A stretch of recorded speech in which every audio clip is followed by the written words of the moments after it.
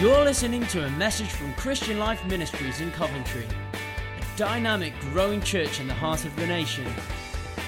We pray that God will speak to you through this word and impact your life for His glory. Well, good morning. So good to be with you. I'd like to extend my warm welcome to you, particularly if you are new or new-ish. I don't know if there's a lot of dry ice here. I feel like there's a fog. I can almost see you.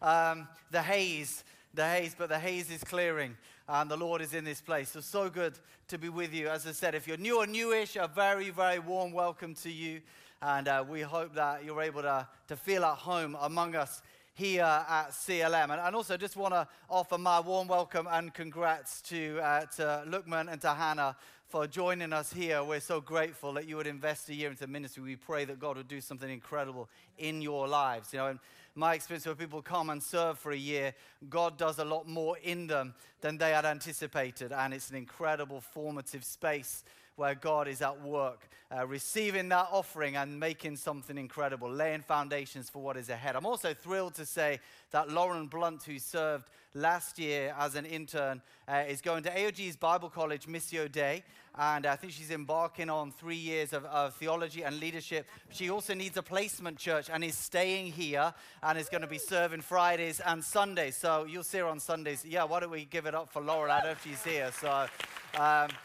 she'll be starting soon, and so she'll also be in the mix, but in a bit of a different space to these guys. Well, over the summer, we have been in a series called Heart After God, and we have been looking at the life of David, and we had planned originally for it to be 6 weeks, finishing last week, but today we're going to do a bonus session.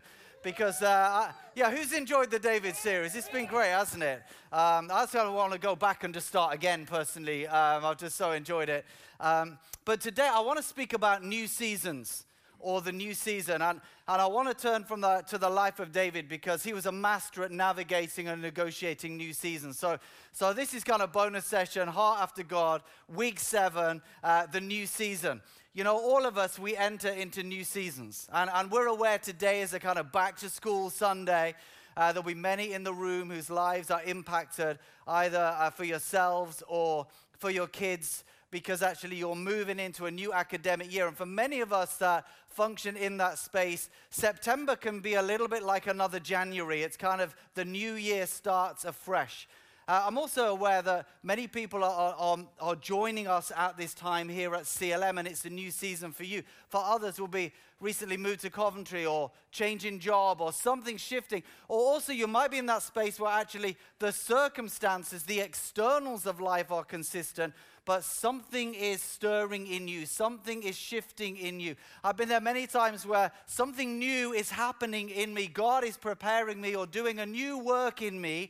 The circumstances, the externals of my life are consistent, but I know it's a new season. And so I want to speak into that. I want to say, if you've missed any of the messages from the series, you can catch up with them on our YouTube channel or on our website if you go to the resources section. And we've been looking at having a heart after God, at overcoming your giants, going after the presence of God, waiting on the Lord, finding strength in the Lord. Last Sunday, I spoke a message called Failure and Forgiveness, speaking about lessons from the episode of David and Bathsheba. I've been overwhelmed by the response we've had from that message. And if you're away, I'd encourage you to go and catch up with it. But today we're going to look at the new season. As you heard from Esther, we are entering into a new season as a church. By the time we get to Christmas, some things will have changed. We will have moved into the next thing that we felt the Lord speaking over us. Who knows that the prophetic comes first and then it is actualized? And so we've been in this phase of saying we're in a season of multiplication, but it's a prophetic statement, but it's about to become reality. And so as a church, we're entering into something new. Life is full of new seasons. I remember at the age of 11, my family moved city. And I moved from the security of where I'd been through all my primary school years. I'd moved when I was 1 year old, and I moved when I was 4. I don't really remember that, but I definitely remember moving when I was 11. I remember leaving a very happy space, my primary school, got lots of mates, but I know my family I remember sitting down at the dinner table and being told, we're moving. And I didn't really know what that meant, but then kind of the realization that I was going to leave behind everything that was familiar. And I can remember that season of getting a great send-off at my primary school. It was that kind of sweet season of kids. I remember every day after school I played football with Damien Shakespeare. And we would just go on, find a field, and we'd kick a ball. I remember the last time. It was like the Last Supper. I remember the last time with Damien, the last time we were ever going to play 3 and you're in. And I remember saying goodbye to my childhood sweetheart, Jenny Stafford, who came over on the day that we moved house. And we exchanged gifts. I was 11. And I also remember arriving in a new space and going to a new school. I was like an exhibit. I remember coming into the classroom with this sea of faces, all who had their own friends already and didn't necessarily need another friend. Well, except for one guy who I was paired up with, who I think didn't have any friends. And but I remember kind of being at the front, being told, this is Martin, the new boy, and everyone kind of looking at me, trying to work out whether they like me or not, just by my appearance. It's a horrible feeling as an 11-year-old. I remember being sat by this guy who, as I say, didn't seem to have any other friends. He invited me to join him that evening for Morris dancing. I don't know if anybody knows what Morris dancing is. It's where grown men have bells around their lower parts, their trousers, and they dance around and they kind of clash sticks and wave scarves to folk music.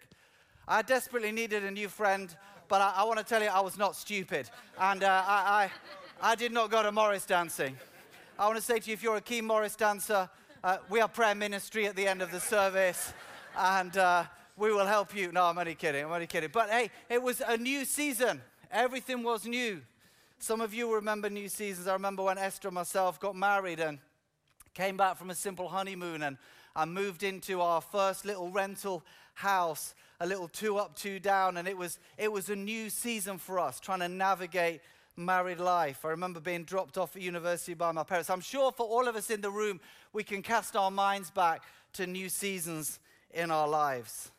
But as I've said, I also know there were times when God has been doing something in me, drawing me deeper into his presence, challenging me to a new place of surrender, testing my heart, moving me to a new dimension of prayer, a spiritual shift. One of the things that is amazing about the life of David, compared to many other Bible characters where we just see an assignment that they had, like Nehemiah or Jonah or Esther, we see David from being a boy right to dying of years as an old man, and we see his journey, and we see him tracking through the transitions of life. The media guys on this series have just created that little icon with the sling and the crown. And really that was David's journey from David and Goliath to ruling over Israel and establishing the kingdom. And he navigated his new seasons incredibly well. It's one thing we learn. You can read about them yourselves in 1 Samuel, 2 Samuel, and the parallel accounts in 1 Chronicles. There are 5 principal places where David was in his seasons, and the first one is Bethlehem. It's where he was born. He was the son of Jesse of Bethlehem. He was number 8. He was forgotten out in the field, but God saw him. Now, maybe you feel like you're number 8. I want to tell you, God sees you like he saw David. And David's at Bethlehem, and he's out tending the sheep, and it was a season for him of developing a worshiper's heart, of learning to find God for himself. In fact, it was in that space in Bethlehem, in complete obscurity, that God Almighty, the eye of God, spotted him and picked him out and said, I've found a man after my own heart. And obviously there's a whole episode with David and Goliath, and David becomes famous, and Israel starts singing. You know, Saul has slain his thousands, David his tens of thousands, and Saul becomes jealous. There's a little time where it seems David is resident in Gibeah where Saul was, but essentially David from Bethlehem ends up going on the run. And he's trying to escape from the spear of Saul. He's trying to save his life. And he ends up at a place called Adullam. Now, the cave of Adullam we'll mention in just a few minutes. It was a time where others came to him at Adullam. Now, they had to move around. They were on the run. They were trying to avoid Saul. So he wasn't at Adullam the whole time. But it's kind of a space where you would recognize that was the season where David was being hunted down like an animal. And then as we heard in the session that Jonathan led us in recently about finding strength in the Lord. From Adullam or around that space, he ends up, it's almost as if he gives up on the life of faith and says, one of these days I'm going to be killed. And he goes and lives among the Philistines, serves a guy called Achish in the place of Ziklag. And Ziklag is where he is for, it's only sort of like 14 months, but it's a really pivotal season.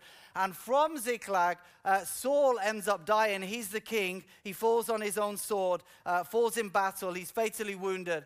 And then there's some space in the land. And it says, in due course or in due time, David inquired of the Lord. And he said, should I go up from Ziklag to any of the towns in Judah, which was his tribe? And the Lord said to him, go up to Hebron. And that's the fourth place where David is. And he goes to Hebron. And at Hebron, the men of Judah come and they anoint him king over Judah. So he becomes the leader of the tribe of Judah. For 7.5 years, he rules as the king of Judah at Hebron. And then all of the other tribes, the other 11, they come to him as king of Judah at Hebron. And they say, we want you to be king over the whole nation.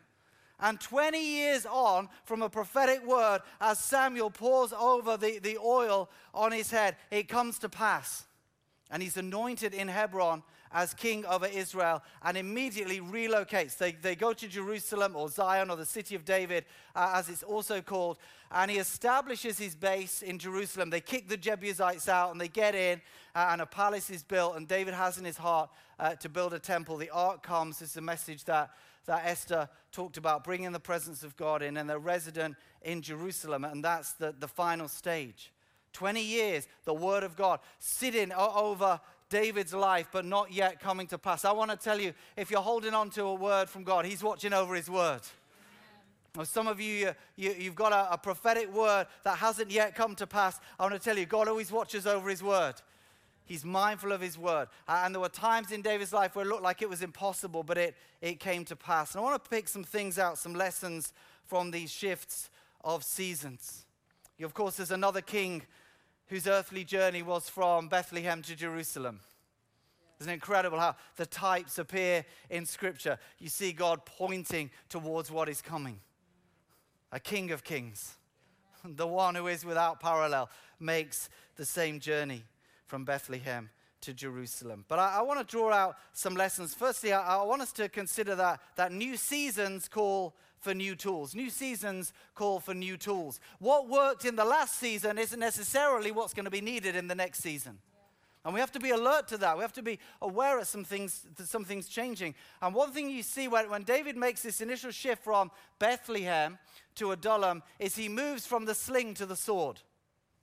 That's what the Bible says in 1 Samuel 17, verse 48 to 51, the story of David and Goliath. It says, as the Philistines, Goliath moved closer to attack him, David ran quickly towards the battle line to meet him. Reaching into his bag and taking out a stone, he slung it and struck the Philistine on the forehead.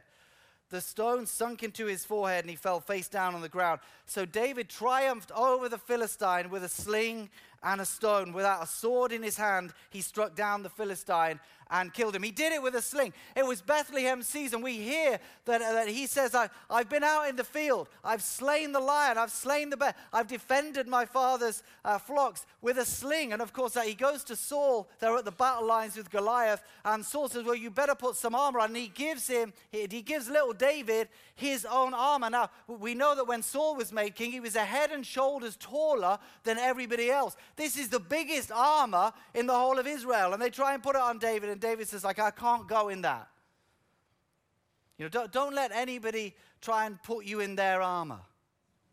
We have to understand that actually God is wanting to do something in us. That he's not looking for the sound of an echo, he's looking for the sound of a voice.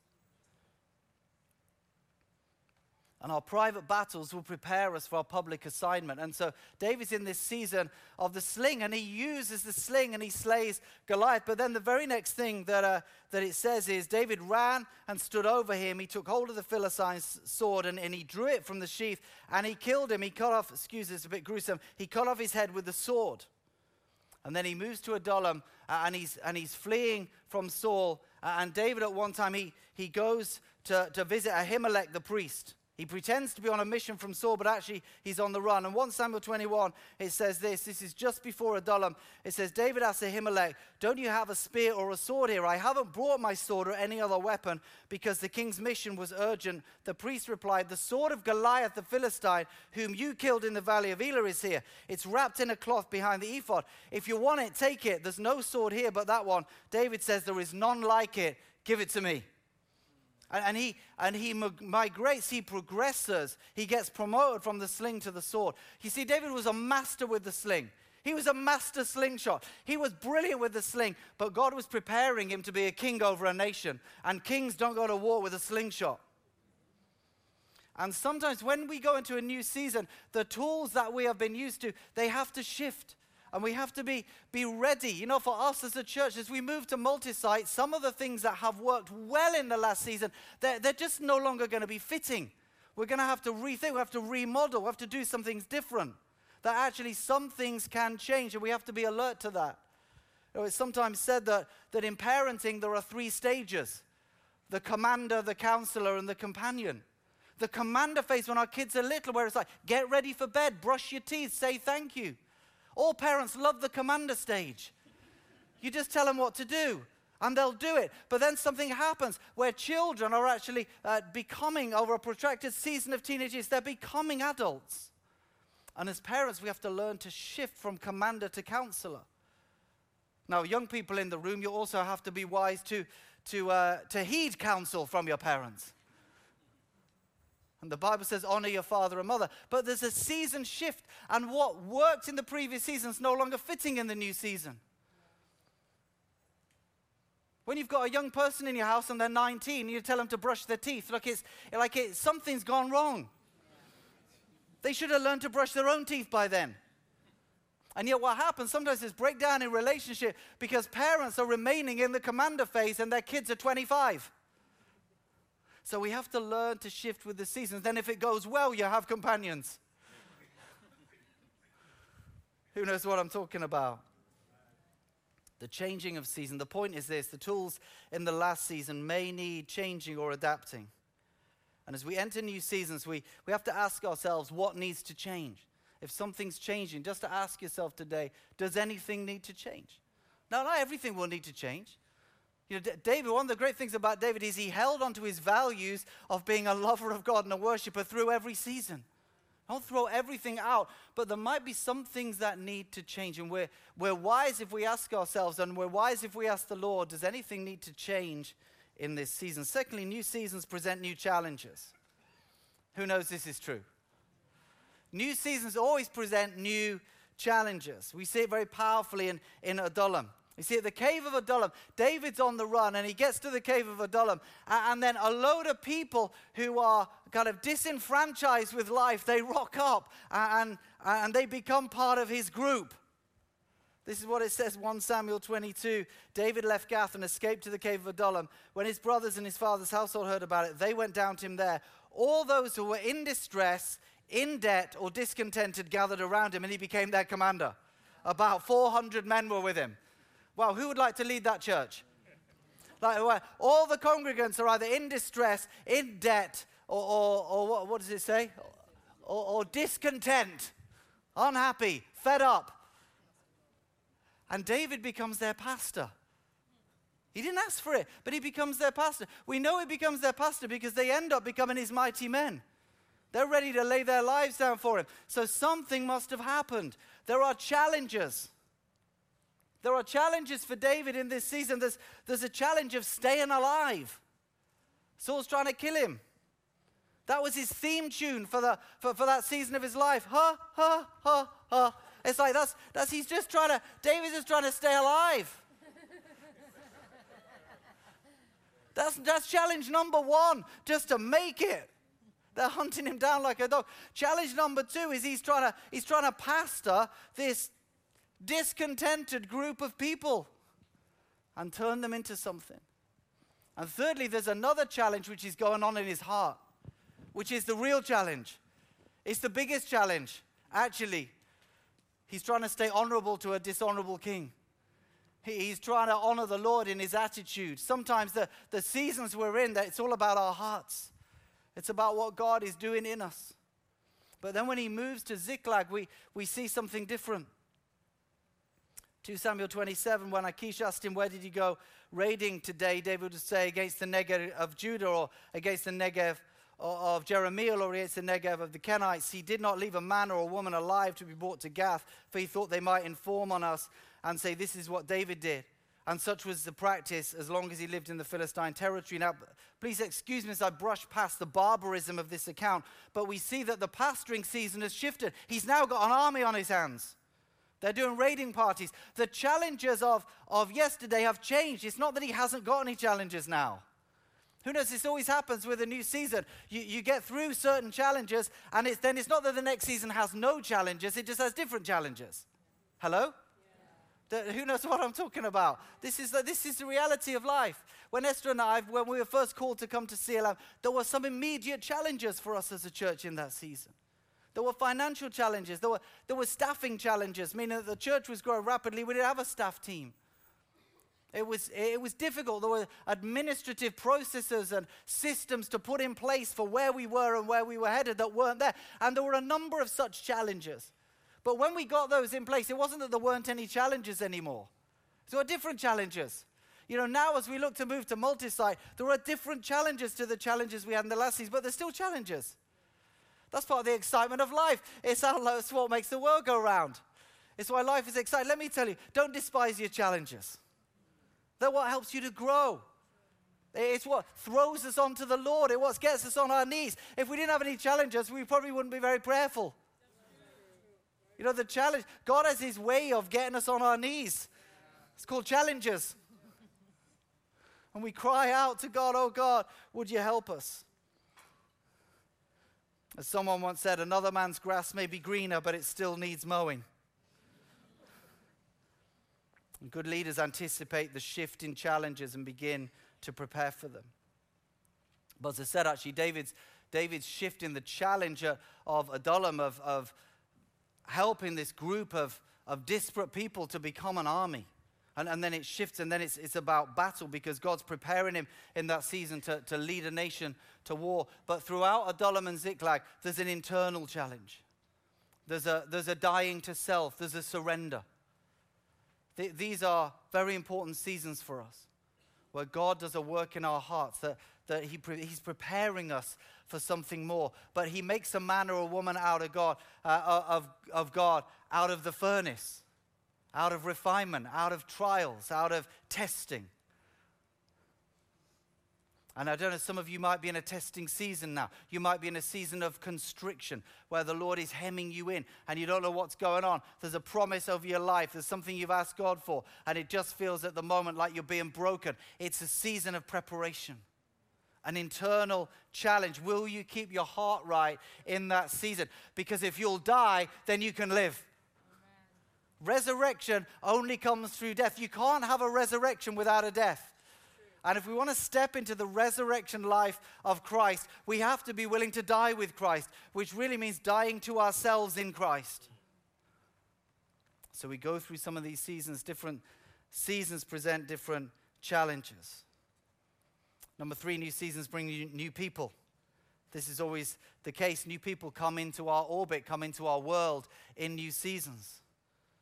It's a lovely thought that friendships are forever, but the reality is, and this is just speaking as things have to be, most friendships are seasonal.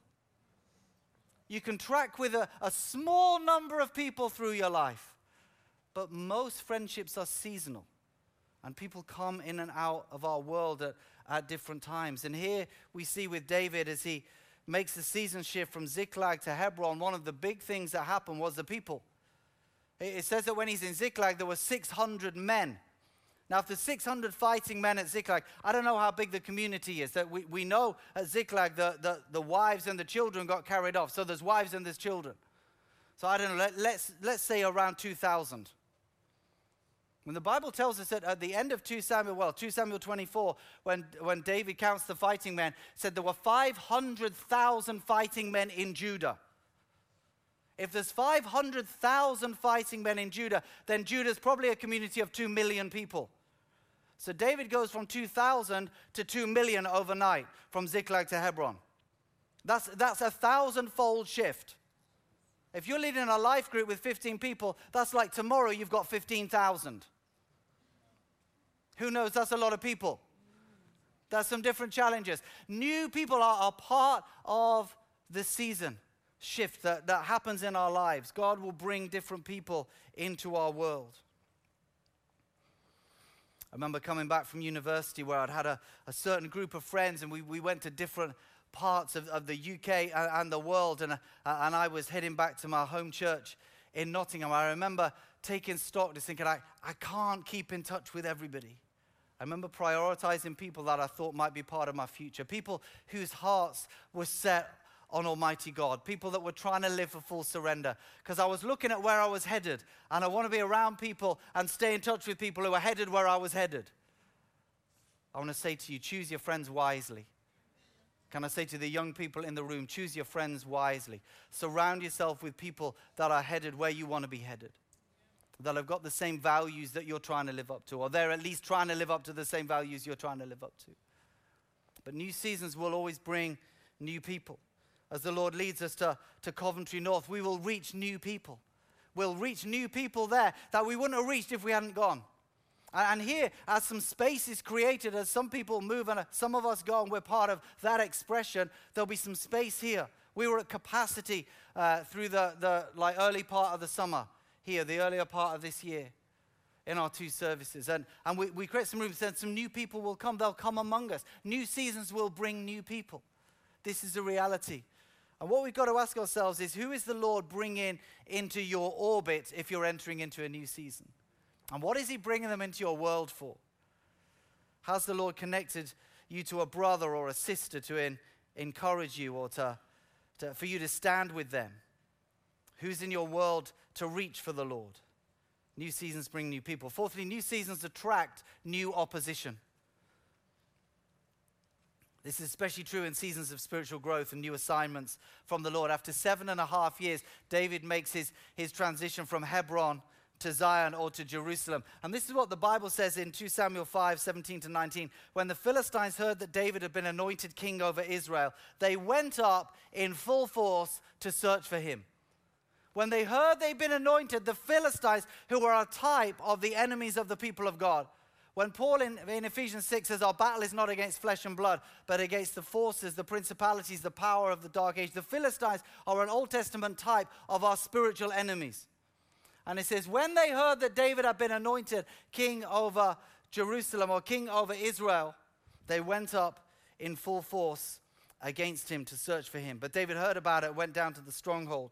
Now the Philistine had come and spread out in the valley of Rephaim.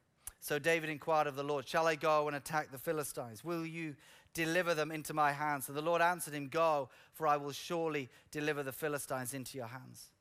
Well, the truth is that God delivered David. I want to tell you, when we enter into new seasons, we always attract new opposition, but we just have to stand firm. Let me say it again. But when we enter into new seasons, we will attract new opposition, but we just have to stand firm. The Lord is with us. And David overcame the Philistines the first time, and then they came against him a second time, and he overcame them a second time, and then he gets on with the job. But I've seen it. I've seen it through my life. I've seen it in other people's life. As Francis Frangipan put it, with every new level, there's a new devil. There's like you step up and something will come against you. This is what happens spiritually. The enemy's unlikely to roll over and do nothing if you're taking ground or stepping up. If you're stepping into a new space for God, doing something more. If God is doing something in you, there's likely to be some sort of opposition because the enemy doesn't want you to occupy that space. And in my experience, 3 things are especially common. Firstly, the enemy will try to distract you.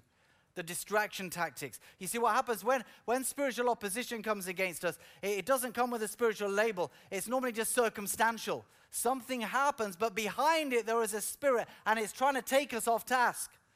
See what David does when he's established king over Israel, he brings the ark. That's the next things that happens. 2 Samuel chapter 6, he brings the presence of God. For 40 years under Saul, The nation has been really without God. Their eye has not been on the Lord. And that is being restored to Israel. That is David's number one assignment as king over Israel. But the Philistines want to distract him from that. And certainly when he's first there, he doesn't get to it because he's trying to deal with them. And this is exactly what the enemy wants to do. And what I've learned is we have to be alert. There will be some things to attend to. But we also have to be alert to distraction and not allow ourselves to get distracted more than we need to be. To allow ourselves to stay on track, to take the approach of Nehemiah when Sanballat and Tobiah came against him, who says, I'm not coming down to you, I'm on with a good work. They were trying to draw him off task. And he says, this is not my business. I've got no business meeting with you. I don't want to engage with you. I am on with a good work, and the Lord helped him to finish. Firstly, the enemy will try to distract you. Secondly, the enemy will seek to undermine your spiritual authority. That's why I'll go after your confidence. The enemy will go after your confidence because he knows that if you function in your spiritual authority, you will do damage to the kingdom of darkness for the kingdom of light.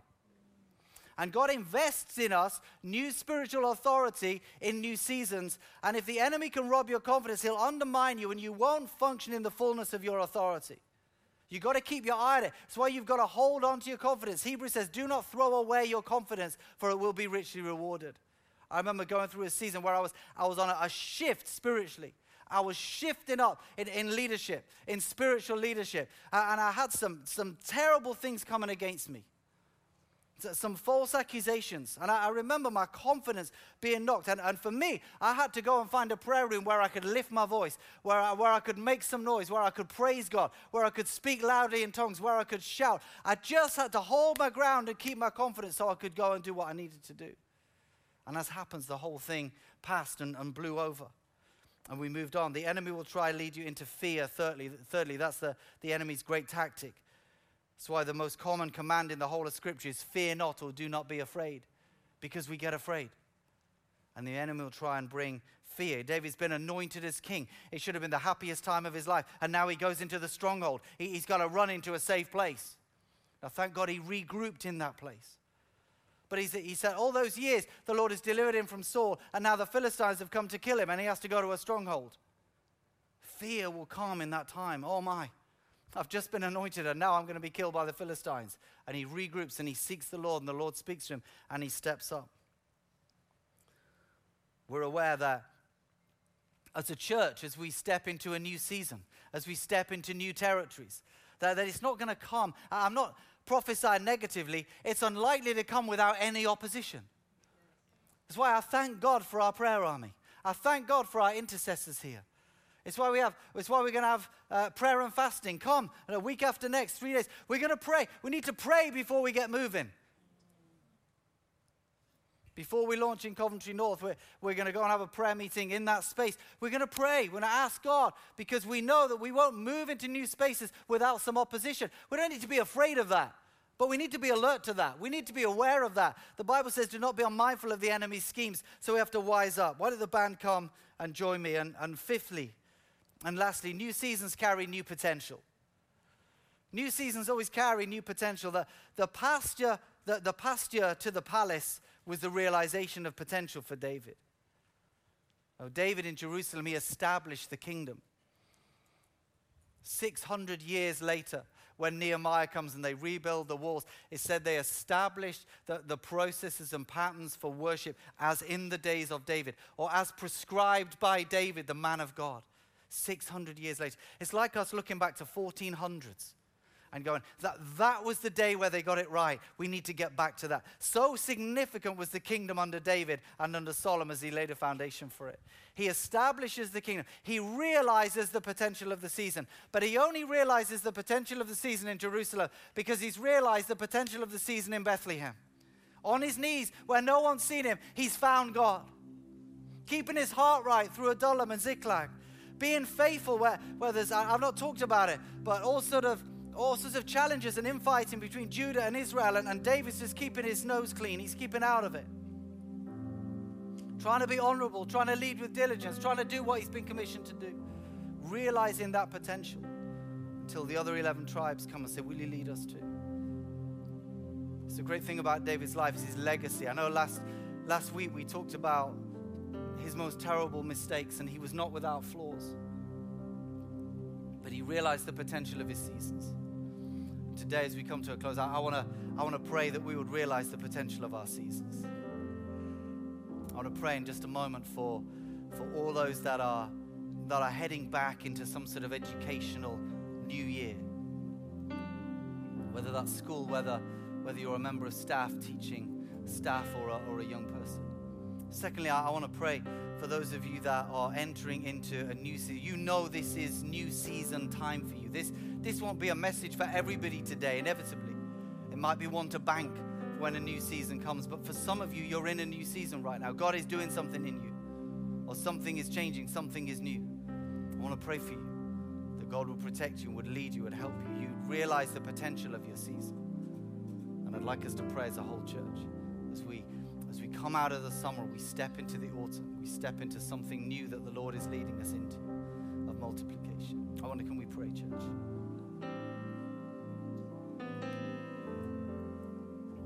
Thank you, God. Thank you, Lord, you're with us. Thank you, Lord, you lead us. Thank you, Lord, you make all things new.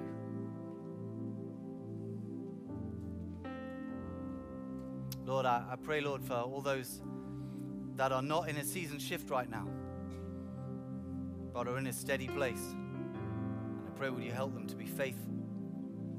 Give them strength, give them favor. I wonder, church, if you're heading back to school as a young person or as a teacher or to university or college, if you're a lecturer, if there's any sense within education, I want to pray for you today. Our primary school kids are going to be prayed for in CLM Kids. But if that's you, would you stand? We want to pray for you today as you head into a new year. Yeah, stand now. Thank you, Lord. Thank you, Lord. Thank you, Lord. Just open up your hands and your heart. And I'm going to ask you, just if you sat down, just have a little look around you. If there's somebody near you, just reach a hand towards them. Begin to pray for them where you are. If you know how to pray, just the Lord will draw your attention to somebody. Might be the person right in front of you, or it might be someone who catches your eye. Let's pray for them. Begin to lift your voice where you are. Father, we thank you for these many as they step into a new season, to a new year. I pray, God, your favor upon them.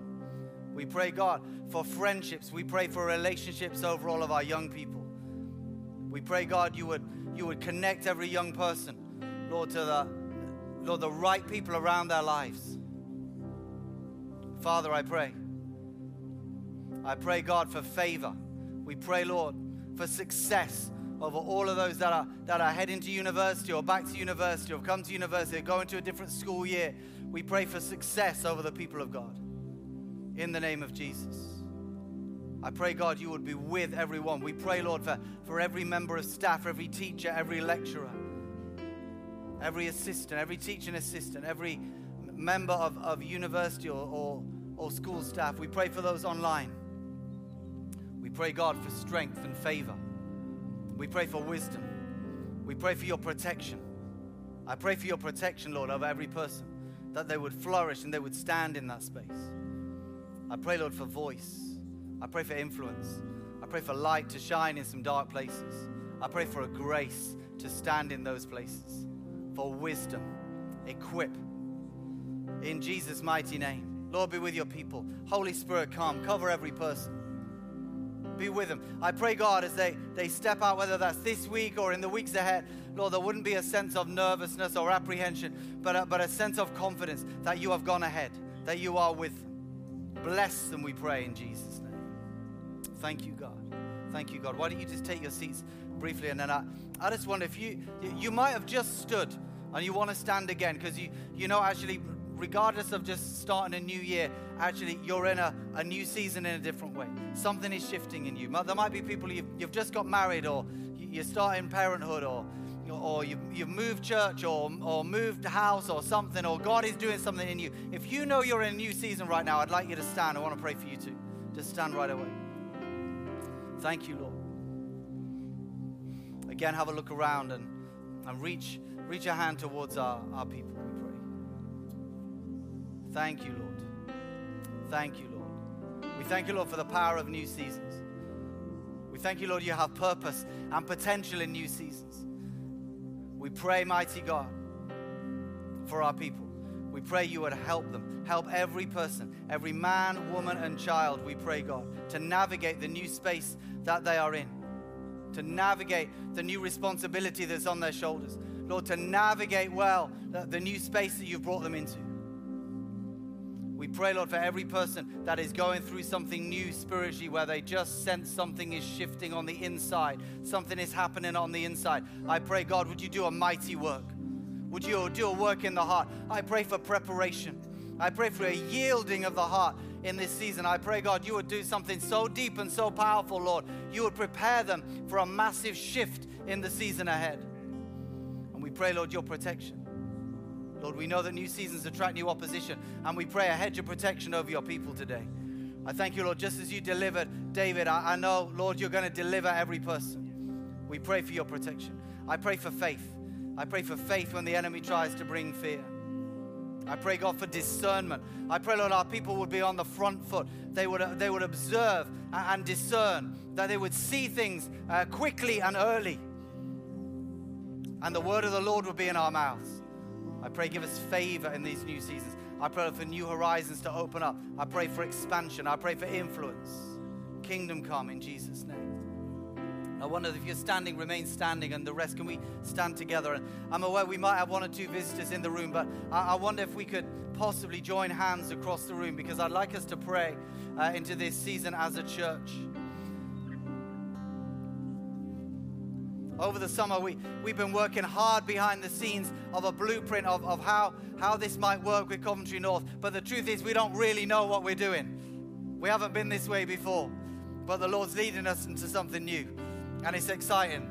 I know God's going to do something amazing in us and through us. So if you know how to pray, join with me, and we'll stand together. The Lord would help us with those online and the next service. Father, we thank you, Lord. You're leading us into a new season. We pray, mighty God, you would do something powerful. We pray, God, for a shift in us as a church, God. We say to you, Lord, we're not doing this because we think it's a good idea. We're doing it because we think you've spoken to us. And we pray, God, you'd help us. I pray, go ahead of us. Give us favor. We pray, Lord, for new people to be added into our mix. We pray, help us as we make this journey, as we make this transition. We pray, God, you would cause us to step into new favor and success and influence and impacts. We pray, let the kingdom come. Let your will be done. We pray, God, help us to stand as one man, united in what you are bringing us into. We pray, Holy Spirit, would you join our hearts, join our hands, help us to stand together, help us to move together. We pray for unity, incredible unity in the season ahead. Lord, as we spread out, let our hearts be ever strengthened nearer. We pray in Jesus' name. We say, Lord, let your kingdom come. Let your will be done. In Jesus' name.